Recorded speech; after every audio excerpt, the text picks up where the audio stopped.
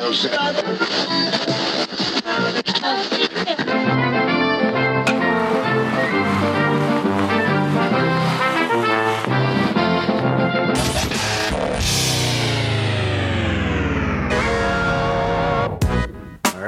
back to Sean and Ed's Do Baseball. This is a history podcast about baseball. It's about baseball. I'm Sean. And I'm Ed. And for the next half hour or so, maybe a little more, maybe a little less, we're going to be doing some baseball. All right. I'm getting text messages as soon as it starts. That's a good start. Of course. All right. And yeah, we are sharing some stories from baseball history. Interesting stories. Yeah. Some recent, some very old, about baseball, about our favorite game. Yep. And one of us has no idea what the topic's going to be about. Yes, and that's me today. Yeah. I'm very excited about that, because I'm just going to sit back and so enjoy this, I hope. I'll be horrified or laugh. Who knows? Mm-hmm, we'll see. I want to start by saying I chose this topic because it's a little bit neutral. It's just kind of a profile on a famous player. I feel like our last couple episodes have been a little bit dark, so just lighten it up a little bit. Before we start, I want to say follow us on Twitter at Doing Baseball. Oh yeah, and I almost completely forgot. Yeah, we just had a long discussion about this. We gotta remember. Tell them where they can listen, where they can follow. All right, at Doing Baseball, and we're on Podbean, and excited to announce we're on iTunes now. And check in, and keep looking around. Hopefully, we're gonna be on Spotify soon. I've been searching to see if we're on there yet. We're not on there yet, but maybe by the time this is on the internet, maybe we will be. So you could be listening to us right now. Yeah, you could be listening on Spotify. That's true. You hear that, Spotify? Yeah. Approve us. Yeah. All right. Are we doing this? Are you ready? 1851. Oh my God. Caroline Radburn packed her possessions in the summer of 1851 and left Bristol, England, with her daughter Sarah headed for a new life in the United States. Nice. Her husband Charles had already relocated to America. Caroline and Sarah traveled with Charles' brothers James and George and his wife Emily and their children. They arrived in New York City on August 22nd, 1851 aboard the ship Mary and Peter. All right. Isn't that a folk band? No, that's Peter, Paul, and Mary. Okay. I'm just picturing them crossing the ocean. Mary Ann and Peter. Singing songs. I'm sure there were songs sung on that ship. I'm sure that ship was very depressing as well. Yeah, I'm sure. Anyway, well, maybe it was full of hope. Yeah. We digress. The families moved to Rochester. There, Caroline gave birth to Charles Jr. on December 11th, 1854. He was the second of 8 eventual children. In 1855, the families moved to McLean County, Illinois. Charles and Caroline settled in the town of Martin, while George and Emily settled in Bloomington. Soon, Charles and Caroline and family joined their kin in Bloomington, purchasing a farm on West Washington Road. Initially, Charles Sr., a butcher by trade, worked the family farm where his parents George and Sarah and his brother James also resided. In May 1857, he opened a meat market in town. As a child, Charles Jr. Radburn attended local schools in Bloomington. In his late teens, he worked as a butcher in a slaughterhouse with his father and as a brakeman for the IB&W Railroad, traveling to Indianapolis and back. Well, that's pretty far back then. Yeah, it's a dangerous trade, What, butchering or railway back in the 1850s? Yeah, railway man. It was like testing the first... the brakeman. Oh, really? I guess apparently then those were you had to run across the roofs of the trains and control each, the brakes weren't all You stood connected. on top of the train while it was moving? Yeah, and they were like, stop this train! Exactly, and then you had to run and control the brakes for 2 or 3 cars apparently. So people died all the time? All the time. All the time, yes. okay. Yes, falling off the trains, falling between the trains. So what, Charlie Radburn? Charlie Radburn was, as a teenager, was a brakeman. All right, so he saw some shit. Yeah, so he's a tough customer. Radburn loved to hunt and play baseball. He strengthened his arm as a teenager by repeatedly throwing the ball against a barn on his family's farm. By 1874, he was playing baseball for the Maine Bloomington Nine, earning extra money on weekends and holidays. He also played some games as a ringer for the Illinois Wesleyan University. With the Bloomington squad, he predominantly played third base. His older cousin Henry was the pitcher. Nice. So wait. Well, I mean, eight. He was one of 8 children. So it was yeah, I know. Well, family. that was what I found a little bit weird about throwing the ball against the barn thing. I'm like, where's everyone else? Like, no one to play catch with. That's a fair point. Yeah. Where was everybody? Maybe he was just crazy and just was that guy that would just whip the ball every time, and his younger brothers were just like, screw that, man. Well, it turns out he's kind of an angry fellow, so... In 1876, a game-fixing scandal rocked the Bloomington team. On September 1st, the Reds lost to Springfield 4-1. Radburn went 1 for 4 and committed 5 errors in left field. In total, the club made 14 miscues, 10 of which were between the left fielder and center fielder Gleason. The Bloomington Pantagraph wrote, quote, "The amount of betting that was done was considerable. Gamblers Edward Stahl, Edward Fifield, and Jim Connors were present, taking as many wagers as possible in favor of Springfield.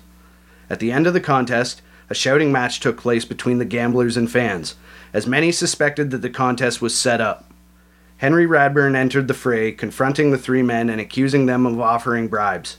Later that night, in fact, 3 players, Gleason, Roach, and Flynn, were seen at Connors' hangout having, quote, a jolly good time on the gambler's dime." Yeah. So wait, that was his cousin that accused him, though, right? That was his cousin that came in and accused the gamblers, yeah. So this is like...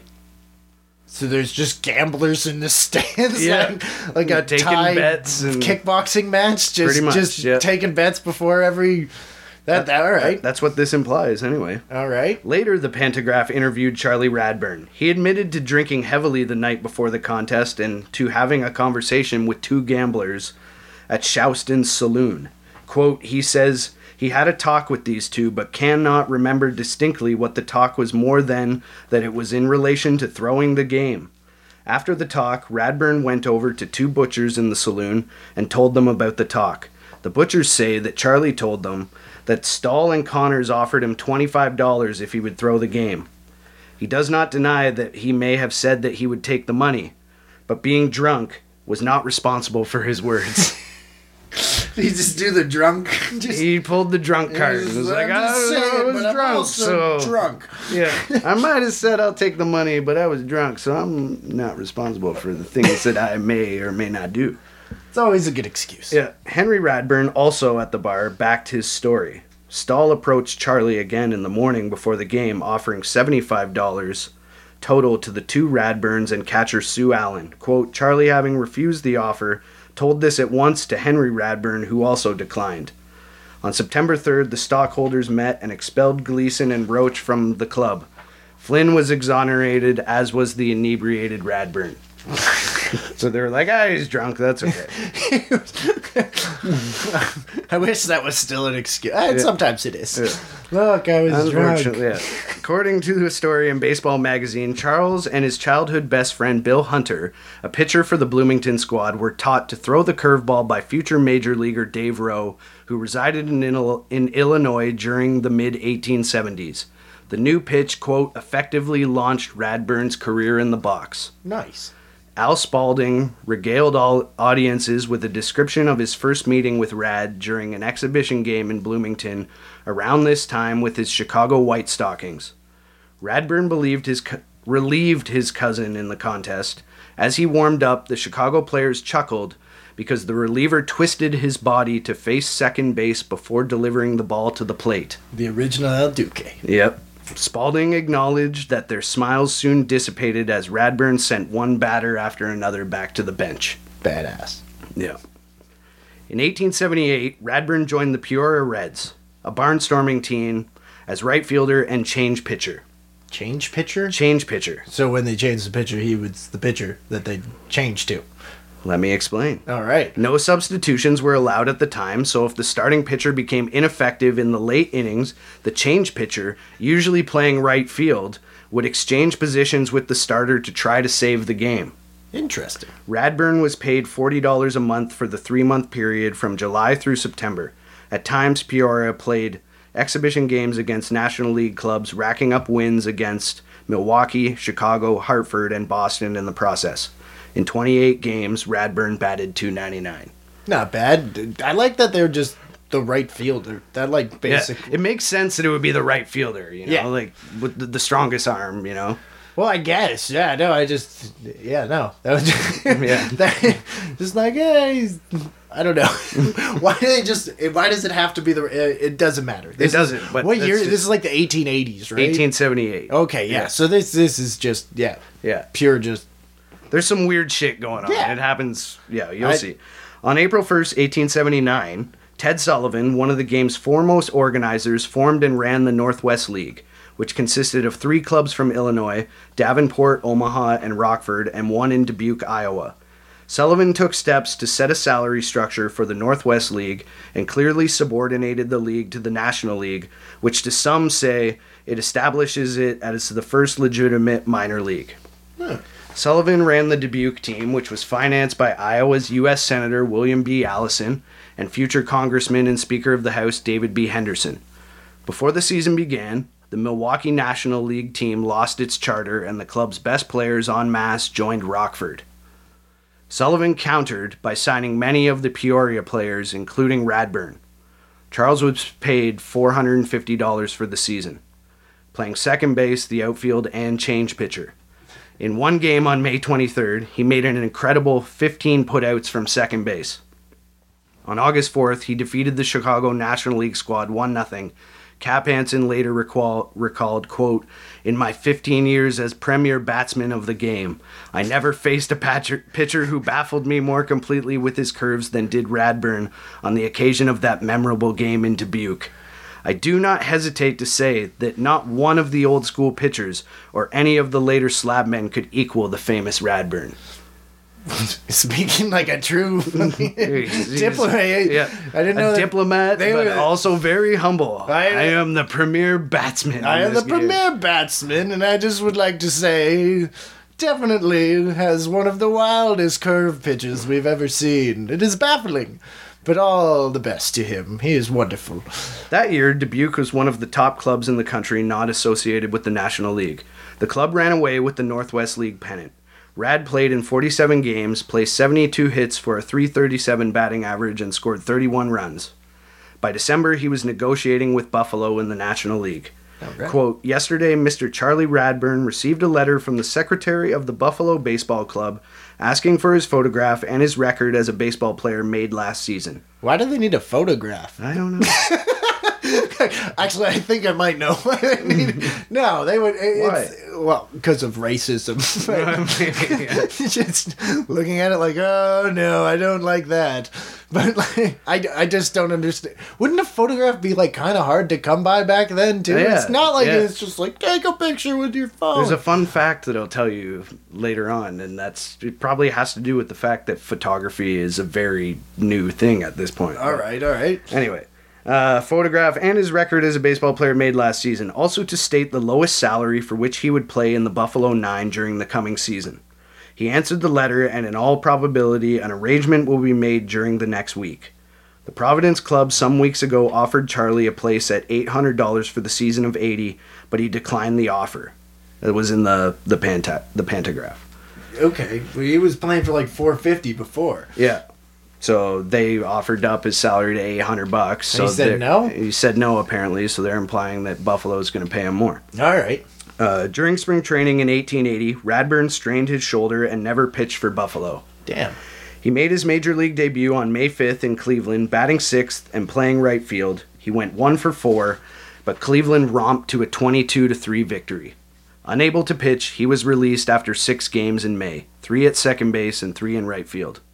Rad returned to the slaughterhouse in Bloomington, believing that his baseball career was over. Oh.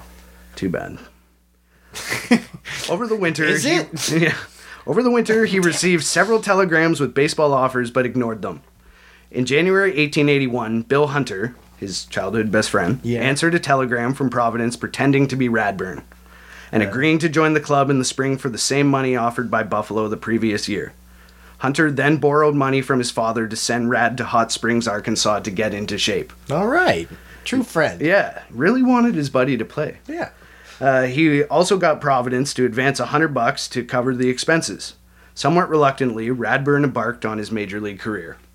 I just want to also, like, that's Providence, Rhode Island? Or I believe is it, so, yeah. Or is it like, why does he need to go to Arkansas? I don't know. We need to send him to Arkansas. I thought that was weird too, Yeah. but anyway. It's a plot hole. Yeah. Officially signed on February 7th, Providence finished in second place, 9 games behind Chicago that season. All right. Charles Radburn, at 5'9" and listed at 168 pounds, entered baseball during the underhand pitching era. Jesus Christ. There's some evidence that he threw overhand at least occasionally, as noted later. He was what was then known as a strategic pitcher. In short, he used whatever assets he had to get batters out, not predominantly relying on speed. Not to say that he wasn't a hard thrower, he was indeed. He threw a rising fastball, screwball, sinker, slow curve, and something Ted Sullivan described as a dry spitter. A dry spitter. A dry spitter. It's like he spits on it, but he doesn't. But he doesn't, you see. What do you call that? A dry spitter. Yep. He tossed the ball from varying arm angles, possessed great control, and changed speeds constantly. He was perhaps the most resourceful of all 19th century pitchers, something he passed on to fellow Bloomington resident Clark Griffith. Per Ted Sullivan, whom considered Radburn the greatest of all pitchers, quote, "From the time I met Rad, he was continually inventing a new delivery and trying to get it under control. He had a jump to a high fastball, an in-shoot to a left-handed batter, a drop ball that he did not have to spit on." That's the dry spitter. The dry spitter. And a perplexing slow ball that has never since been duplicated on the ball field. Yo, can we start a band called Dry Spitter? Dry spitter? Sure. Sure, we can do that. When he let fly with the high fastball, he threw it so hard he actually leapt off the ground. The Cleveland Herald believed the key to his success was the changeup. Quote, "A skillful change of pace is the most valuable item in a pitcher's work, as Radburn's success due chiefly to it proves." See, that's the beautiful. That's like still relevant to this day. Yep. Like if you have a good fastball changeup mix, then you're probably gonna Yep. have success. That I don't know. Mm-hmm. That's crazy. I love baseball. The so-called drop is either a ball started at the shoulder and slanting in its course like Hugh Daly's, or a skillfully delivered slow ball dropping naturally through lack of speed such as McCormack and Radburn's use. The Topeka State Journal described his technique, quote, "Charlie Radburn gets his curves without the use of his body." That's an extremely strange sentence. Yes, it's very ambiguous. Having long fingers, he can get a firmer hold than most men, and then he never depends on wide curves, preferring to keep them so a batsman will hit out and get the ball on the end of his stick or close to the handle. So he's like a contact pitcher that uses off-speed shit. Yeah, It's fantastic. So he's like Kyle Hendricks of his day. yeah, It's sweet. yep. He tried anything to stack the deck in his favor. As the Milwaukee Sentinel confirmed, quote, "Radburn was the first pitcher to introduce stepping around the box before delivering the ball. He also tried to work on a new wrinkle by making the ball hit in front of the plate and bound over." Okay. Yeah, I guess he was, Would that be a strike? I don't. Well, it says it was legitimate, but the umpire would not allow it. So, So it was basically like, well, it crossed the plate in the strike zone, and the umpire was like, "Fuck that, man." No. it bounced. Fuck that. Yeah. It's like horseshoes. Hit the wood. Doesn't count. Yeah. I mean, it makes sense. Who was Vladdy Senior had a. Yeah, he hit a few. Of those. Yeah, I remember. Anyways. He wasn't above pitching around the top batters to face light hitters. In fact, it was a common ploy. A Washington Post article in 1883 claimed that, quote, "Radburn, pitcher of the Providence Nine, can pitch either right or left-handed. That's all right. In the era of no gloves, the batter wouldn't know which hand the delivery was coming from until the pitcher went into his windup." Jesus, that is. That's tricky. Yeah. There's rules against that now, but Jesus Christ, Yeah. that would be. I'd fuck you up. Yeah. A former infielder and outfielder, Rad was known as one of the top fielding pitchers of his era. He also controlled the pitch selection and gave his own signals throughout his career, All right. even after it was common wait. for catchers to give most of the signs. So he would be like. He would be making the signs to the catcher, I guess. and then throwing the ball either left-handed or right. I wonder if he like emphasized which hand Yeah. he's gonna throw. He like winked with like one of his like two eyes. Typically, he only signaled for outside pitches, mainly the curve. Rad practiced with an iron ball. throwing it underhand to develop arm strength. He also tossed long to get his arm in shape before taking the mound. He babied his arm, soothing it with hot towels and getting frequent massages. All right. Smart. Yeah. He became the team's primary pitcher in 1882, pitching 466 innings and going 33-19 with a 211 earned run average. He led the National League with 201 strikeouts and 6 shutouts and was second best in wins and ERA. The Grays fell only 3 games short of the championship. On August 17th, he played right field versus Detroit. There was no score for the first 17 and a half innings. In the bottom of the 18th, Rad hit a home run over the left field wall against Stump Weedman to claim the victory. It was the first walk-off homer in Major League history in a 1-0 game. Really? In the 18th inning? Yep. That's insane. Surprisingly, by today's standards, the contest took only 2 hours and 40 minutes. How? I don't understand. How? I don't understand how they played 18 innings. That's impossible. Well, it says right here on this it card. was 0-0 Yeah. for like that entire time until he hit the home run. So like, but like 2 hours and 40 minutes. I mean, That's less than Burley's perfect game. well, if everybody's just hacking up there, right? Like, but like that would be that's ridiculous. The American Association challenged the National League monopoly as a major league in 1882. By the end of the season, quite a few National League players were dissatisfied with their contracts. The Double-A seemingly was offering bigger paydays. In October, Radburn signed with the St. Louis Browns of the Double-A. Several other National Leaguers signed with association clubs. In response, the National League threatened to blacklist the Jumpers. Most, including Radburn and other Providence players, re-signed with their old clubs. In 1883, he pitched 632 and a third innings. No, that's insane. And led the league in wins, going 48-25. The thing is now, like, now that I realize he threw with both arms, like, is that as insane, or is that like somebody throwing 300 innings? Like, I don't think he split equal time between both arms. But at the same point, like, it's just, it does take a little bit of, but like that's an insane amount of innings. Like, it's and this guy had gone through a shoulder strain or whatever it was when he thought, I don't know. That's wild. His 205 ERA and 315 strikeouts both ranked second in the NL. After the season, Radburn joined Sullivan on a barnstorming trip through the South. The roster included Buck Ewing, Charles Comiskey, Tony Mullane, and Pete Browning, among others. In November, it was reported that Rad signed with Providence for $2,000. As the Cleveland Herald put it, quote, Radburn has signed with Providence for about half of the $4,000 called for. Obviously, he wasn't happy before the new season even started. Mm-hmm. He's getting like half of what he's supposedly worth. Yeah, I mean, he doesn't seem like a guy that's really good with money. Who knows? But at this, it's just when Providence baseball players back then, like, I don't know. He turned down double, and now he's getting less because he left because he wasn't. Anyways, continue. When Providence failed to win the pennant in 1883, the franchise was on shaky financial ground. All right. Ownership brought in a new manager, Frank Bancroft, and made it plain: win the pennant or the team would be disbanded. Oh, so we got a fucking major league situation going on right here. Win the whole fucking thing. The whole fucking thing. Yeah. All right. Radburn's disgruntlement with his salary spilled over into spring training. 21-year-old Charlie Sweeney entered the 84 season as Providence's other main starter. He pitched the lion's share of the games in the spring and was paid extra to do so, which antagonized Radburn, who also didn't care for the gushing plaudits that were being heaped on his young colleague. He was apparently very vain, Charles Radburn. Once the season began, Radburn took his place in the rotation.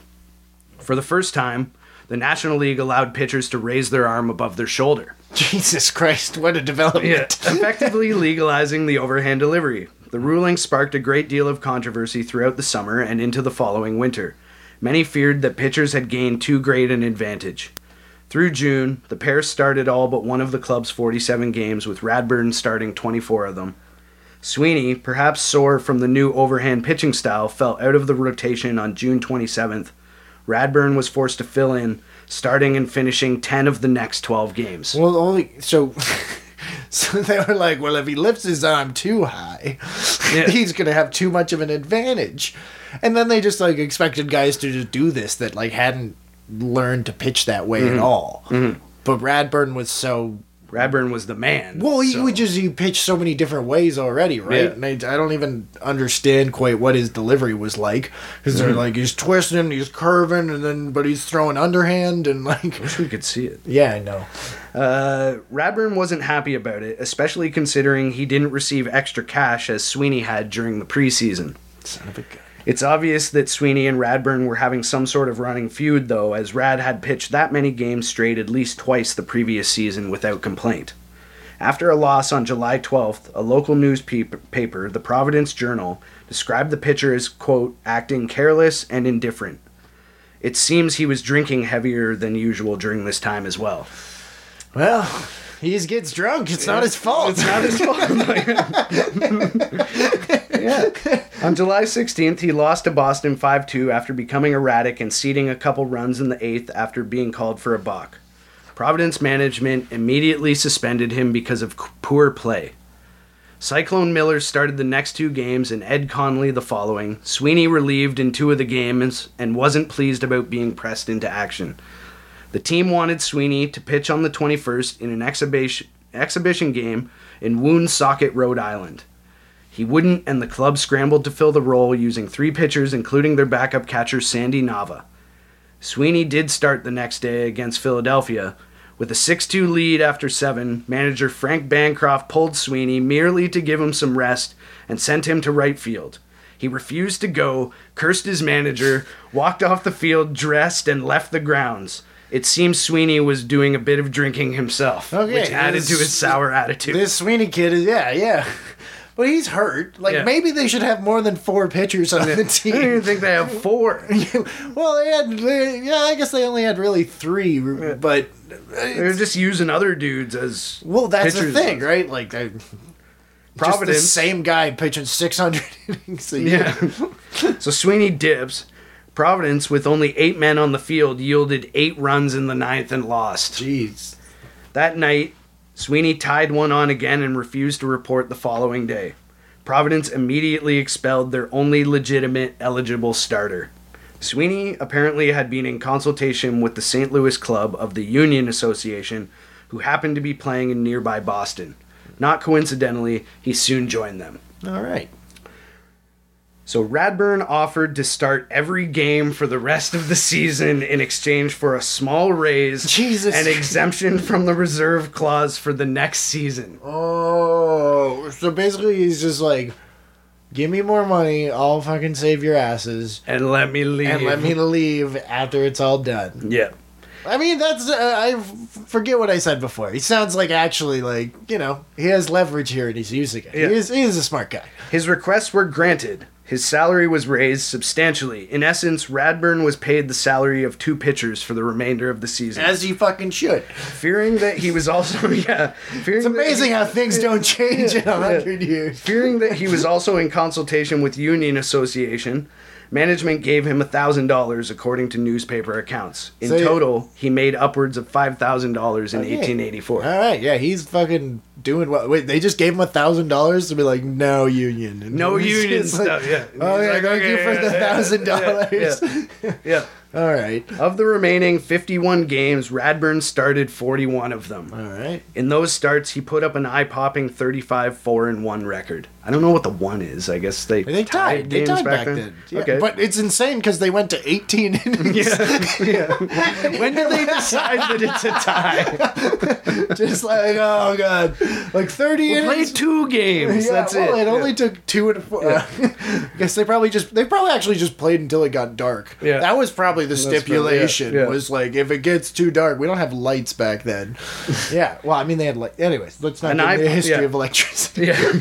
An eye-popping 35-4-1 record, virtually single-handedly driving the club to the pennant. Okay. He won 18 straight from August 7th to September 6th, a new major league record, including an incredible 14 victories in August. He started all but 1 game between August 9th and September 24th, amassing a record of 24-4 during that span. That August 7th victory put Providence in first place permanently.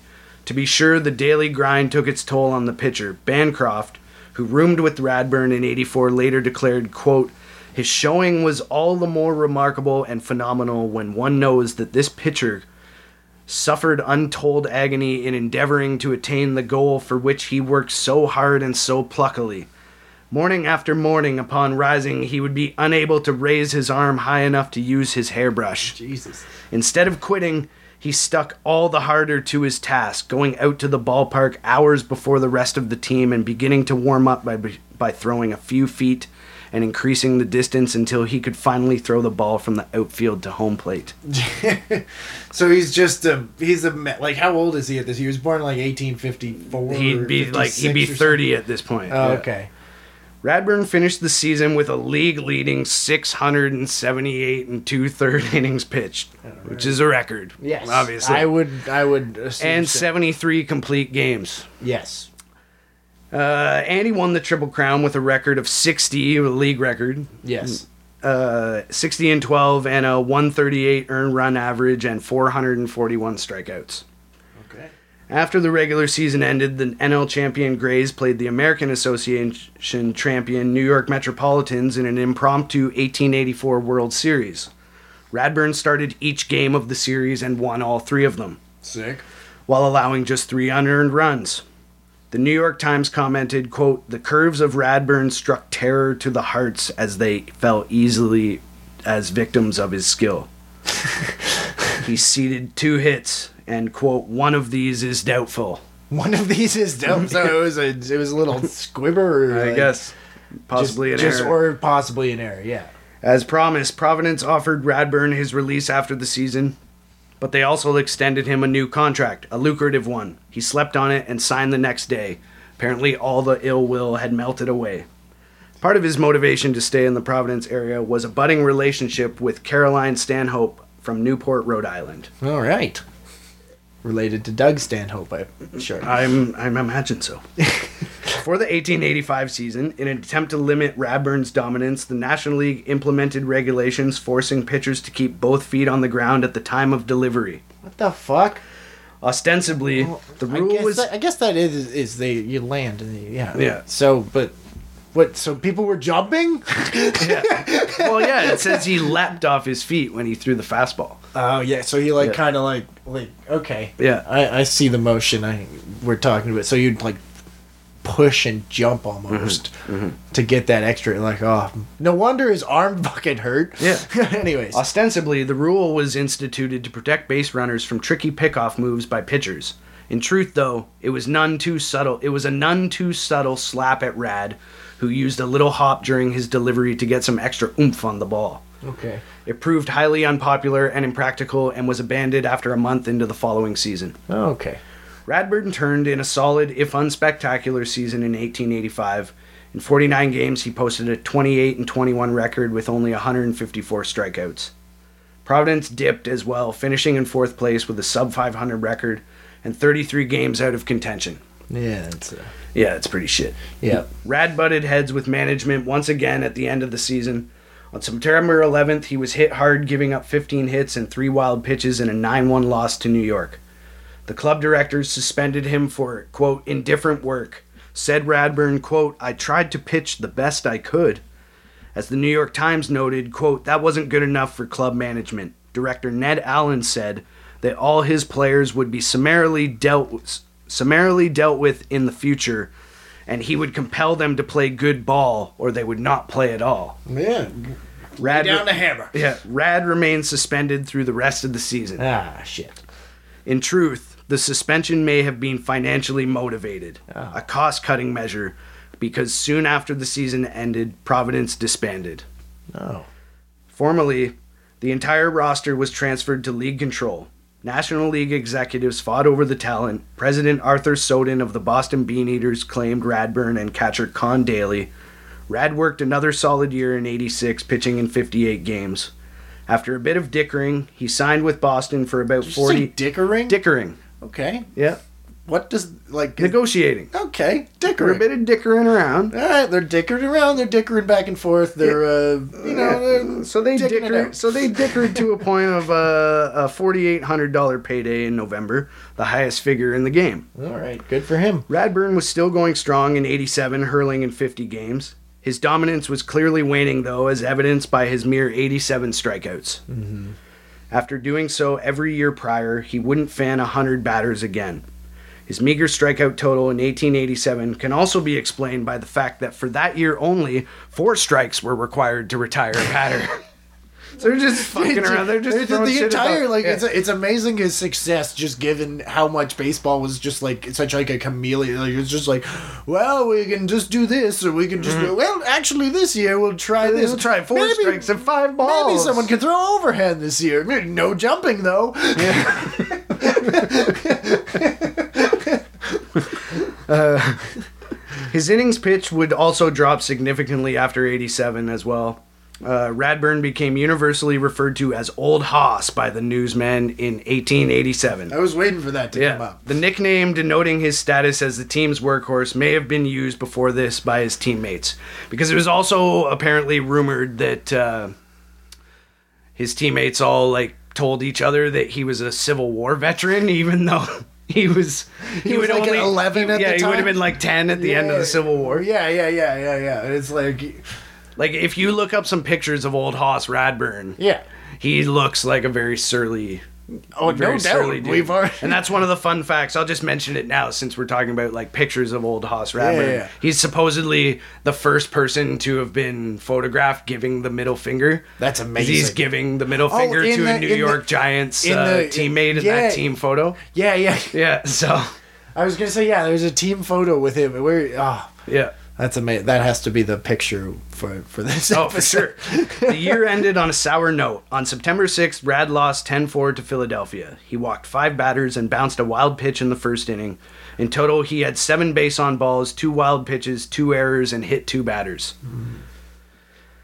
So because of that, Snowden didn't feel the need to pay the travel expenses of a lackluster pitcher, in his opinion, that is. So he suspended Radburn for, quote, careless and slovenly play. Or as another newspaper put it, quote, chronic poor play. We have been played for flats long enough. Radburn is paid over $600 a month to play ball. That sum ought to be enough to make him keep in condition to pitch good ball.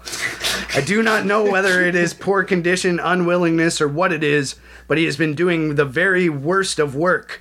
Today's game was the culmination point. If he cannot do any better work than he has done recently, he is not worth what we pay him.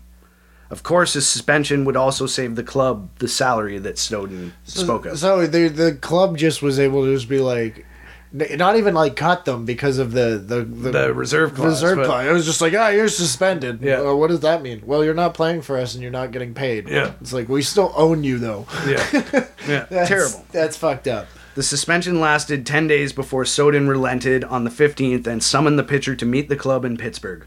Rad was none too happy to find his paycheck docked $200 for the time off. Son of a bitch. Bastards. Yeah. In November, Snowden publicly offered Radburn a mere $2,000 for 1888 with an incentive clause offering $100 for each victory. Which, when you think about it... Like, if he has like 50 wins, that's like $5,000. That's like $500. The pitcher cut off contact with the club, openly stating, quote, "They have driven me out of the business. You will never see me in another game of ball." Oh. So he storms off. Yeah, he storms out. In January 1888, he purchased a half interest in a saloon and billiards parlor at 214 West Washington Street beneath the Windsor Hotel, the largest hotel in Bloomington, renaming it Radburn's Place. All right. At the time, it appeared that he would quit the game. The Daily Inter-Ocean chimed in with its assessment of Rad's remaining potential on the diamond, quote, "His days of usefulness are about at an end. Radburn's effectiveness lies in his command of the ball. He formerly brought the ball from over his head, but has given it up entirely as it injures his arm." Yeah, he's fucking used up. He's just done. Yeah. The fact is, though, Radburn was still a useful pitcher and had been through this time an innings eater. The Boston club needed him to complement John Clarkson on the mound.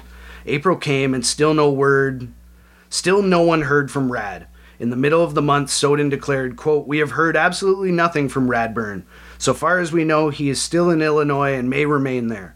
Boston management was equally stubborn and demanded that the pitcher join the club or face blacklisting by May 1st. All right, so wait. They suspend him and they send him home. I know, they're just And he's dicks. like, fuck it, I'm done. I'm opening a bar. And then they're like, come back, you fuck. Or you can come back or you can't play. Like, it makes no sense. All right. Behind the scenes, though, the club was capitulating. They matched his salary from 1887, $4,800, and returned the $200 under contention. All right, it sounds like the management was just horrible. Yeah. Like, just send that guy home. We don't need him. And then, you know who we could really use? That guy we sent home. Pay him his money. Yeah. On April 17th, no wonder he just called their bluff all the time and stayed home. It sounds... It's just messed up. Yeah. Baseball at this time was like just a mess. On April 17th, Radburn agreed to rejoin the team. Okay. Boston fans and especially his teammates were thrilled to have old Rad back. The club held a ceremony upon his arrival and gave him a gold-headed cane in appreciation with the inscription, quote, "Presented to Charles Radburn by the Boston Baseball Club, May 11th, 1888. So they gave him a golden cane. Yep. I went that the MLB that should have been like a staple. Just like any relevant player that retires gets a golden cane from the MLB. He's not retiring, but it's a really fucked up gift to give like an able-bodied person a cane. On the 16th, he pitched his first game, a 2-1 win over Chicago. On June 27th, he allowed only one hit in a 13-0 shutout of Washington. Radburn's showing in '88 wasn't a success by any measure, though. In 24 games, he won only 7 of 23 decisions. In December, he signed for another season in Boston. Radburn rebounded in 1889 to post a solid 20-11 record in 33 games. The year was contentious, though.